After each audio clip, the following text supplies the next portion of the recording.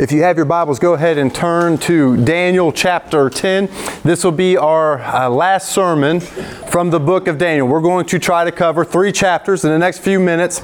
And what happens with the book of Daniel, he has these 4 visions. And so we covered a vision in Daniel chapter 7, and then you get a closer glimpse in chapter 8. Chapter 9's a new vision. And then 10 through 12 is his 4th and final vision. And what happens is it's kind of like a picture. You have this picture and then you zoom in on the focus. And what we're going to see is Daniel zooms in on the focus of some previous visions. The angel shows up and gives him some more understanding on what he's already seen.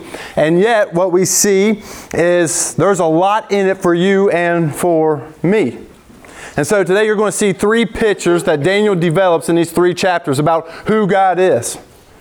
And so I want us to see God as His Word reveals Him to be. This is a reliable source. There's a lot of people who have a lot of ideas on who God is, and yet God has showed us exactly who He is in creation and in His Word. And so we want to look and see these pictures that Daniel shows us, and then there's a response that we should have to who God is. So if God is a God who hears His people should pray. Right? We're going to see this 3 times in this 3 chapters. I was talking last night. I've got a 2nd grader and a 4th grader, and I'll tell you what, sometimes they turn up the heat.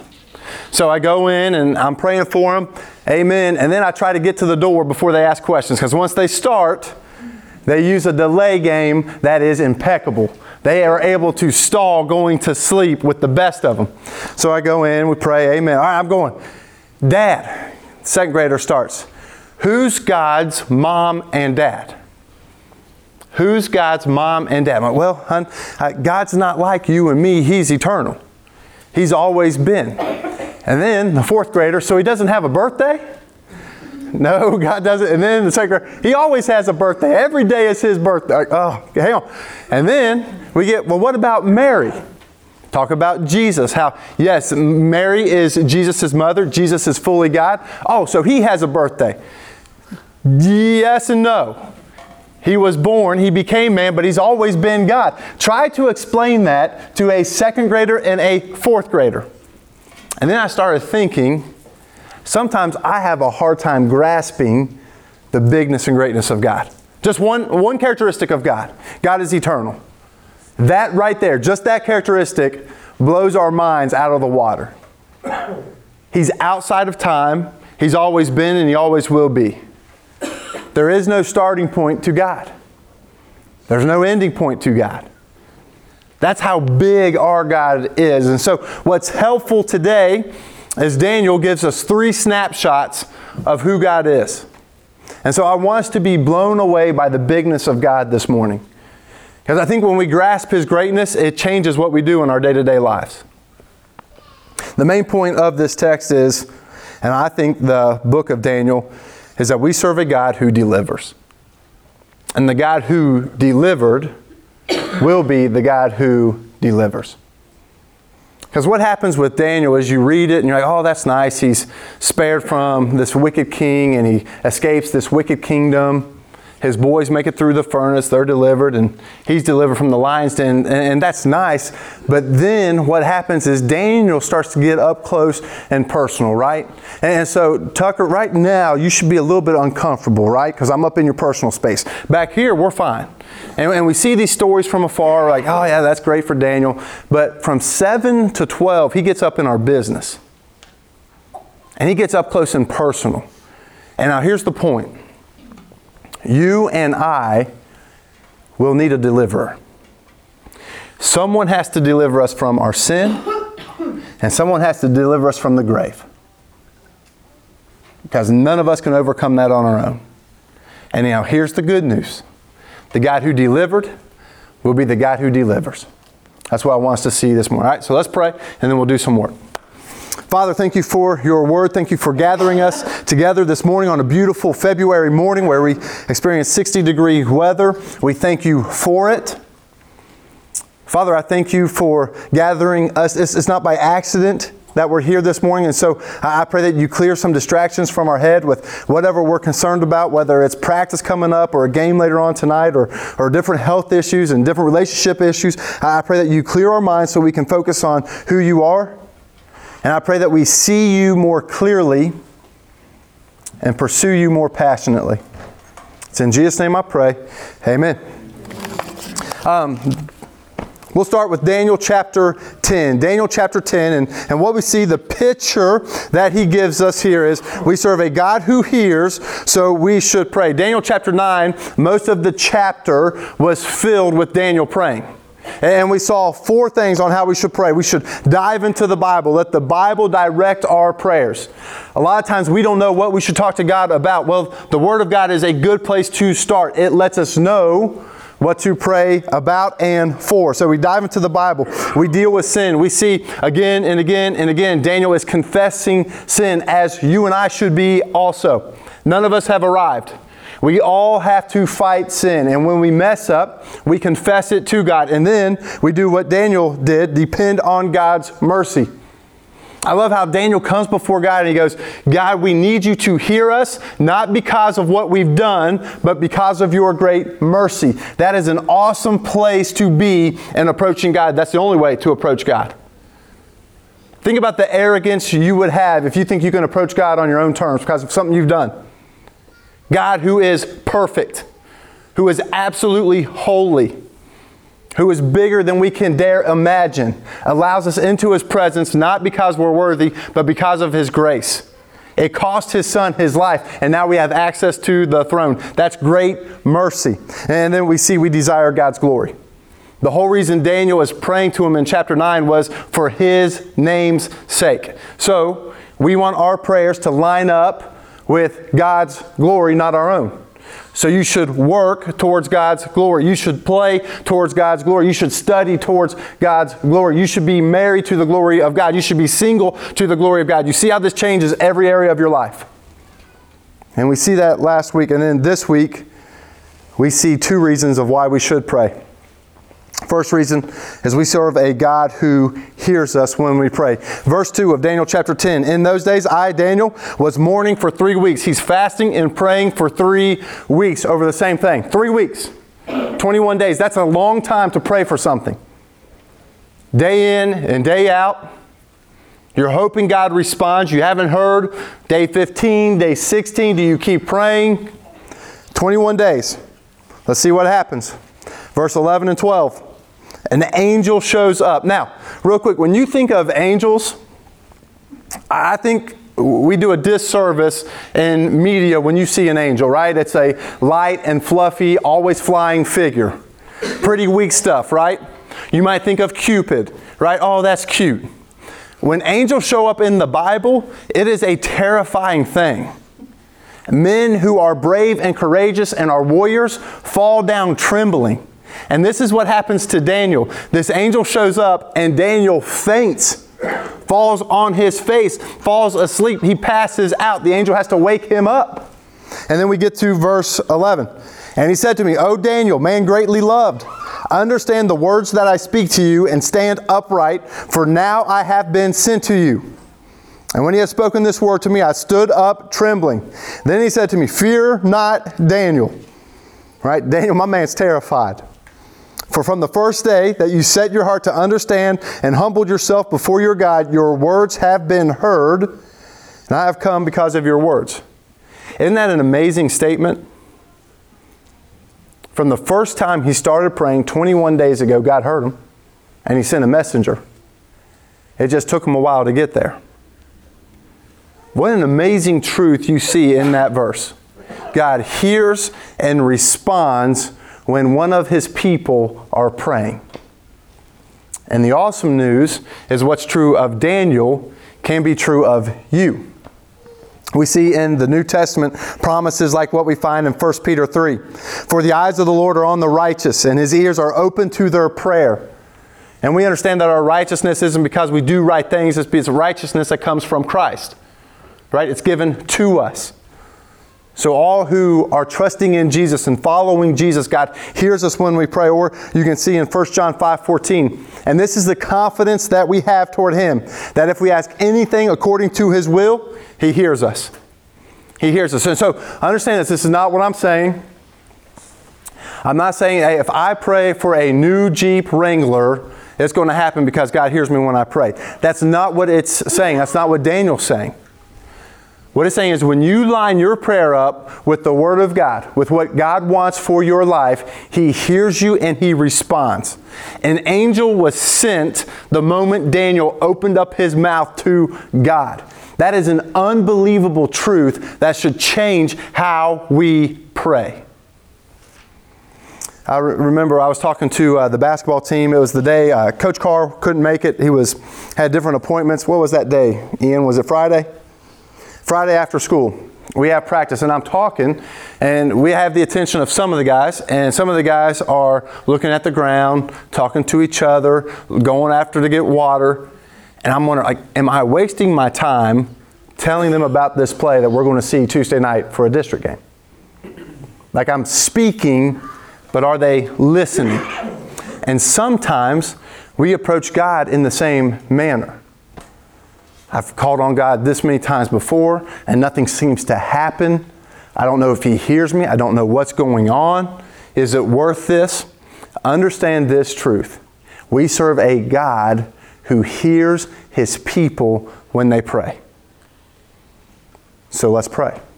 So that's one motivation factor, one why. But the second one is this. We fight a battle, and one of our greatest weapons in this battle is prayer. You want to know why this angel took 21 days? This is where it gets crazy. God pulls back the curtain on an unseen reality that me and you can't see. And it's a cosmic battle that is going on. Verse 13 and 14. The prince of the kingdom of Persia. Now listen, this isn't a prince like Prince Henry or somebody like that. This is a spiritual reality fighting against God's people. The prince of Persia withstood me 21 days, but Michael, one of the chief princes, one of the chief angels, you've heard of Michael before, came to help me, for I was left there with the kings of Persia, and came to make you understand what is happening to your people in the latter days. For this vision is of days yet to come. So I don't know about you, but now you see a sense of how big a deal this is. Daniel, you prayed, and I was busy. I wasn't just chilling out. I was fighting a battle, but so that you know you're greatly loved. I left the battle. Michael had my back. I came to you so you can know what's going to happen. That's a pretty powerful statement. But then we keep reading. After he shows him what's going to happen, after he shows Daniel what's going to happen, he says, but now I will return to fight against the prince of Persia, and when I go out, behold, the prince of Greece shall come. So this angel goes out, fights against Persia, and that kingdom ends. And then we see Alexander the Great on the scene, and Greece rises in power. And so you see the spiritual forces at work, and that's who you and I battle with. Paul makes that clear in Ephesians. Ephesians 6. If you're taking notes, you need to write that chapter down. Ephesians 6, really 10 through 20 is the passage. It talks about putting on the whole armor of God that you may be able to stand against the schemes of the devil. For you don't wrestle against flesh and blood. You don't wrestle against other people. Your beef is not with another person. There's something bigger going on that you cannot see. And Paul makes it very, very clear. This is who you're wrestling against. You're wrestling against the rulers, against the authorities, against the cosmic powers over this present darkness, against the spiritual forces of evil in the heavenly places. Therefore, take up the whole armor of God that you may be able to withstand in the evil day, and having done all, to stand firm. Now, one of those pieces of armor that you put on, one of the weapons that you have at your disposal to fight this battle is prayer. You see this in verse 18. Praying at all times in the Spirit with prayer and all supplication. To that end, keep alert with all perseverance, making supplication, praying for all the saints. Now, this is one thing that I know. My guess is that in the room, all of us included, we have not prayed for everybody this week. And I think one reason is we don't realize God hears us when we pray. And another reason is I think we forget everybody's in the same battle. And we're facing the same enemy. And the enemy's very powerful. And yet we have this at our disposal that if we pray and intercede on each other's behalf, we'll be able to stand against the schemes that are coming our way from our common enemy.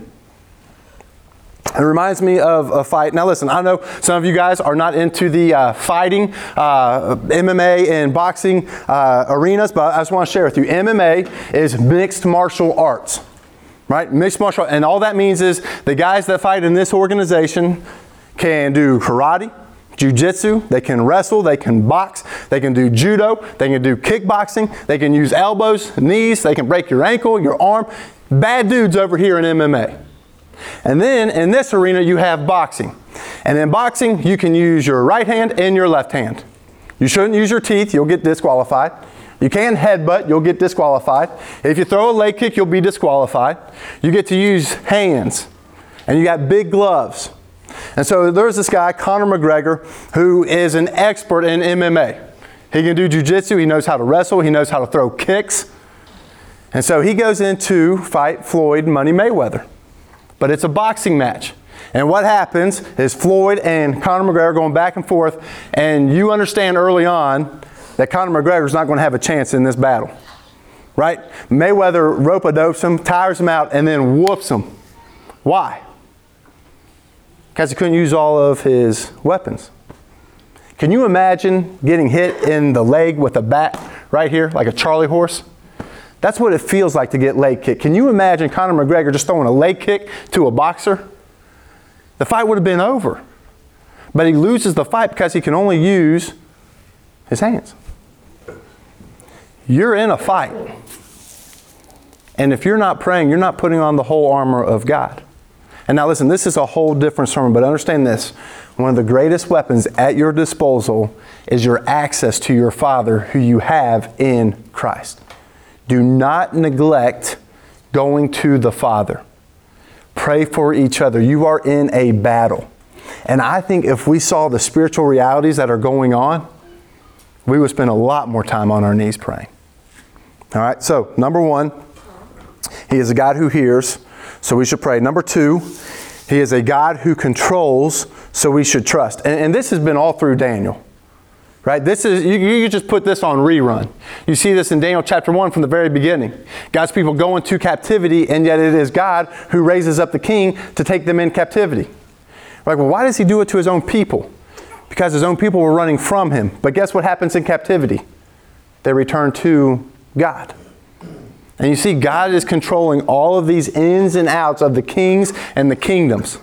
And then you see in chapter 11, now listen, this is a long chapter. A long chapter going from 11:1 all the way down to verse 36. What happens is they narrow in this picture, focus in this picture, and you see what happens after Alexander the Great. And Daniel calls it king by king by king. Now listen, I'm going to spare you the details, but understand this, from verse 11:3 all the way to 33 and 35, he covers 200 years of history. And it's spot on.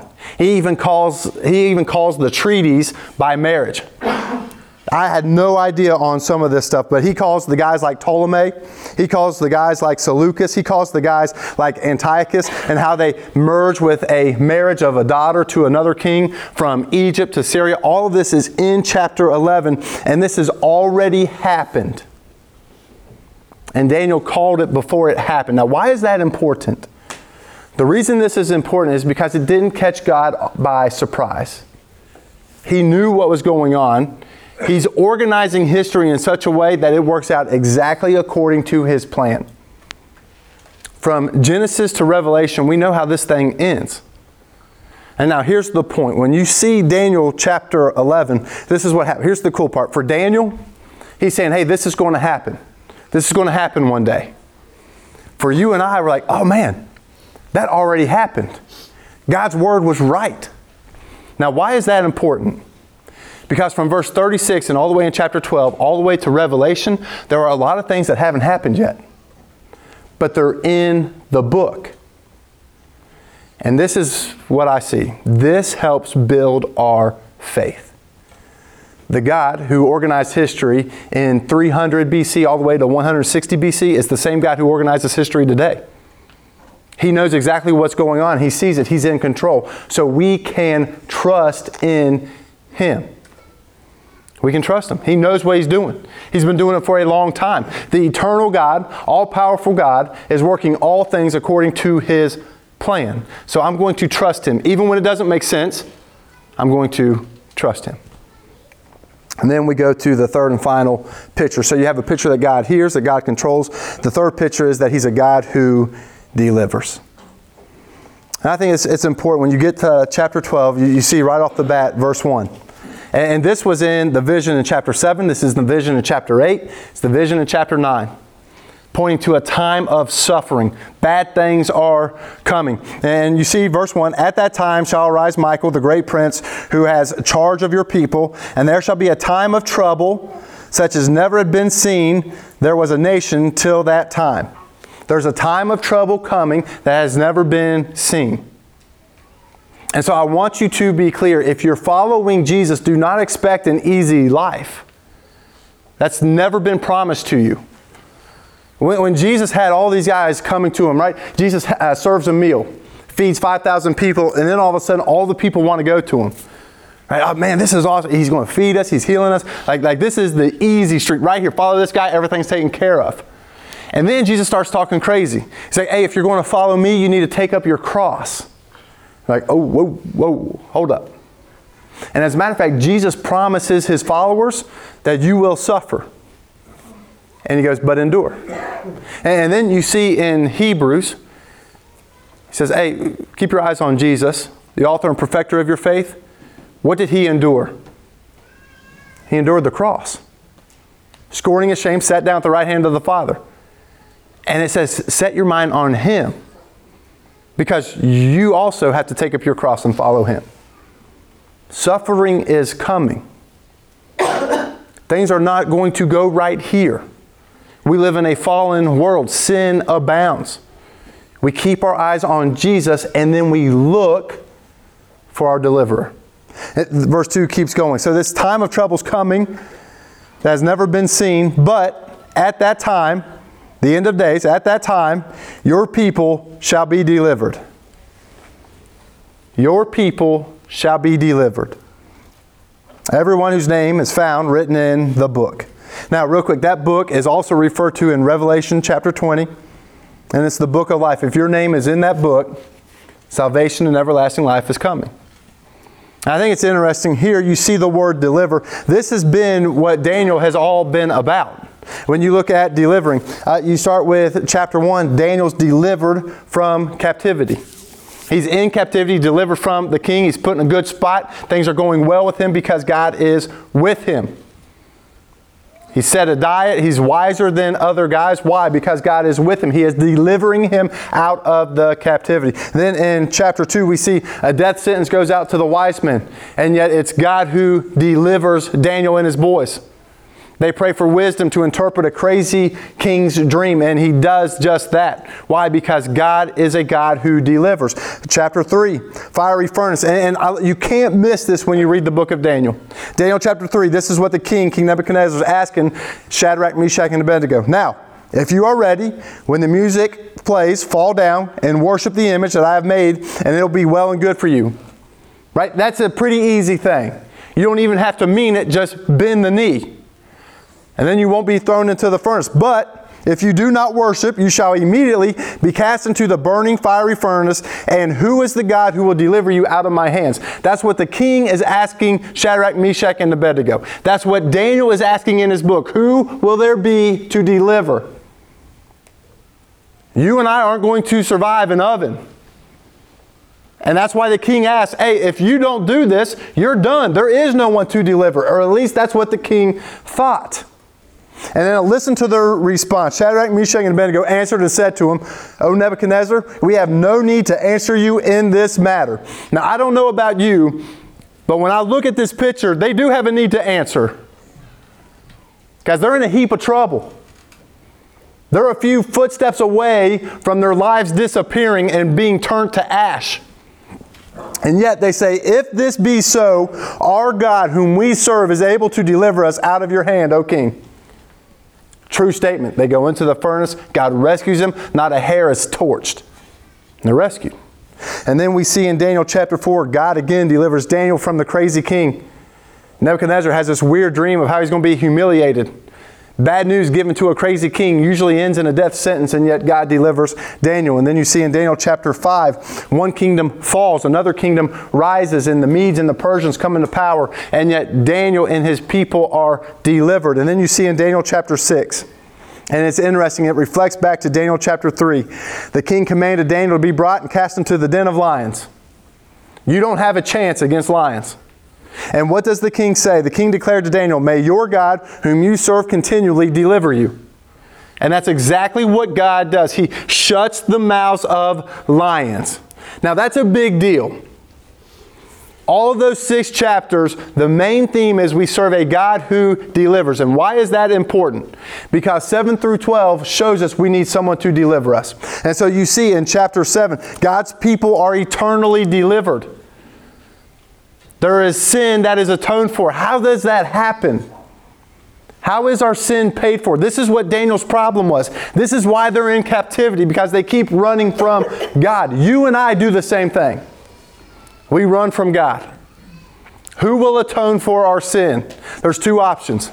You will forever in the place the Bible makes clear called hell, away from God, eternally separated from Jesus, or you'll turn to the one who made payment for your sin.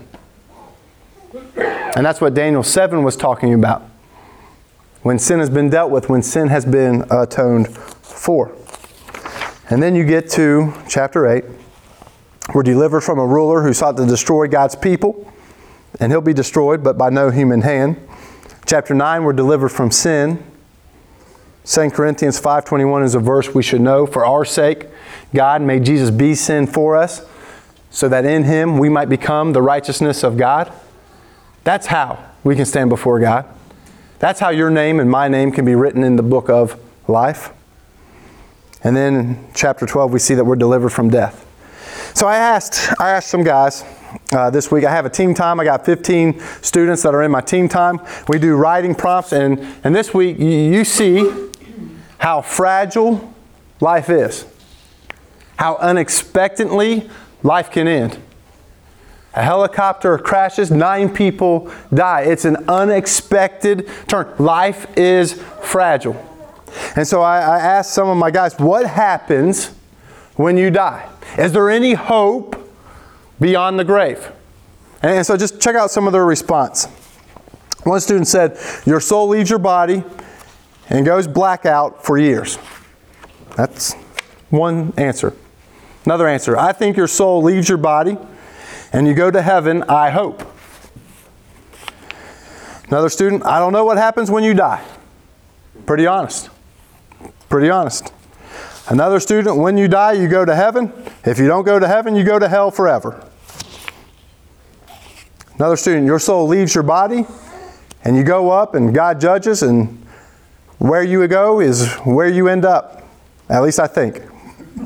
I like his caveat. Willie, you either go to heaven or you go to hell. Another student, I think your soul leaves your body and goes up to the sky. Anything, because I don't know what to believe. That's a lot of people. Another student kind of got the wrong question. When I die, a lot of people will miss me. That's what will happen. True statement. I think that when you die, you go to sleep and you dream of what your life could have been. Kind of sad. And then the last student, it goes into the ground. Right? So when I'm reading this and I'm seeing this, a lot of people have no clue what happens when you die. And yet Daniel and the Bible makes it clear what happens. So in Daniel chapter 12, after we're delivered, found written in the book of life, look at verse 2. And many of those who sleep, right? Many of those who sleep in the dust. That's another way to say many people who died. Right? The Bible always paints a nicer picture. They don't say, hey, those that have died. They say, hey, those who sleep in the dust. And the dust of the earth shall awake, some to everlasting life, and some to shame and everlasting contempt. And that's it. At the end of days, when Jesus returns, those who are with Christ will receive new bodies, and they'll be raised to everlasting life. Death is not final. That's what the cross And the resurrection proved. You see pictures of this all the time. Jesus is hanging out with his disciples. They get news, hey, Lazarus died. For you and I, that would mean, hey, we're going to go back home to Jerusalem and bury a friend. We got to sit through a funeral. For Jesus, that means, hey, don't worry about it. I got this covered. And he shows up 4 days after he died. They roll the stone away. The ladies are like, hey, Jesus, he's going to stink. He's like, hey, just believe. I'm the resurrection and the life. Though you die, you will live. And they're like, what are you talking about? No, he's dead. He's dead. He's not alive. And Jesus says, hey, Lazarus, come on out. And he comes out of the tomb. It wasn't a hard thing for Jesus to do. Why? Because he rules over the grave. And then we see a greater reality with Jesus, dead, buried in a tomb. And God says, hey, come on up. And just like that, Jesus is raised from the grave. And the Bible again and again and again says, hey, the same power, the same Spirit that raised Jesus from the grave will raise your mortal bodies one day. Your perishable bodies, your dying and decaying bodies, that same Spirit will give you a new imperishable body. Give you a body that won't fade. A body that's not touched by sin and disease. A body that doesn't fade. The big word for that is glorification. And that's where we're headed. And then we keep reading in this, and I think it's interesting how the text leaves it. You see in verse 13, the angel tells Daniel's trying to get the time frame. He's like, oh man, this is going to be bad. This is going to be a time of suffering, but there's a deliverer coming. Angel, could you give me a little bit more on that? Am I going to be alive during this? Is it for our people now? Is it for later? And this is what the angel leaves him with. But go your way till the end, and you shall rest, right? You shall die. But you shall stand in your allotted place at the end of days. People with dead bodies don't stand. And here, God is saying is, hey, I'll take care of you. You're written in the book of life. You will stand in your spot that I have already called you to. Here's the cool part. You could be standing next to Daniel. So today we're celebrating Super Bowl Sunday. How many people do you think are in the NFL? Do you have any guesses? How many people do you think? Ballpark. 1,700 players. How many of them will win a Super Bowl trophy this year? 52. That's it. All of these guys competing and practicing, putting their bodies through all sorts of suffering. 52 have a successful Super Bowl championship season because they're on the right team. Now, I don't know if it's going to be the Chiefs or the 49ers, but I do know this. Not everybody who's raised written in the book of life. So the question should be, is your name written in the book? You want to know how you know your name's written in the book of life? If you depend on Christ, who is the resurrection and the life, to save you. If you have called out to Jesus to save you and forgive you of your sin, that's the book your name is in. And so when you die, this is what happens when you die. This is what the Bible teaches. This is what I hold fast to. When you die, the second your last breath here, you go into the presence of God. For those who believe in Christ, you go into the presence of God. It's your soul. It's not your body. Your body's going into the tomb. But one day, Jesus is returning.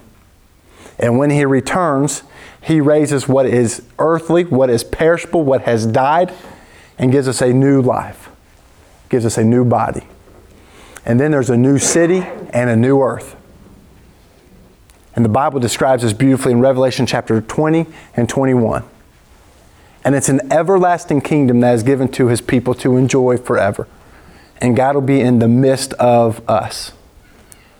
So I know that no matter what happens, no matter the chaos that will come, I have a God who delivers. And Daniel showed a beautiful picture. That's a real story. That's a real account. A man was really thrown to lions and he was delivered.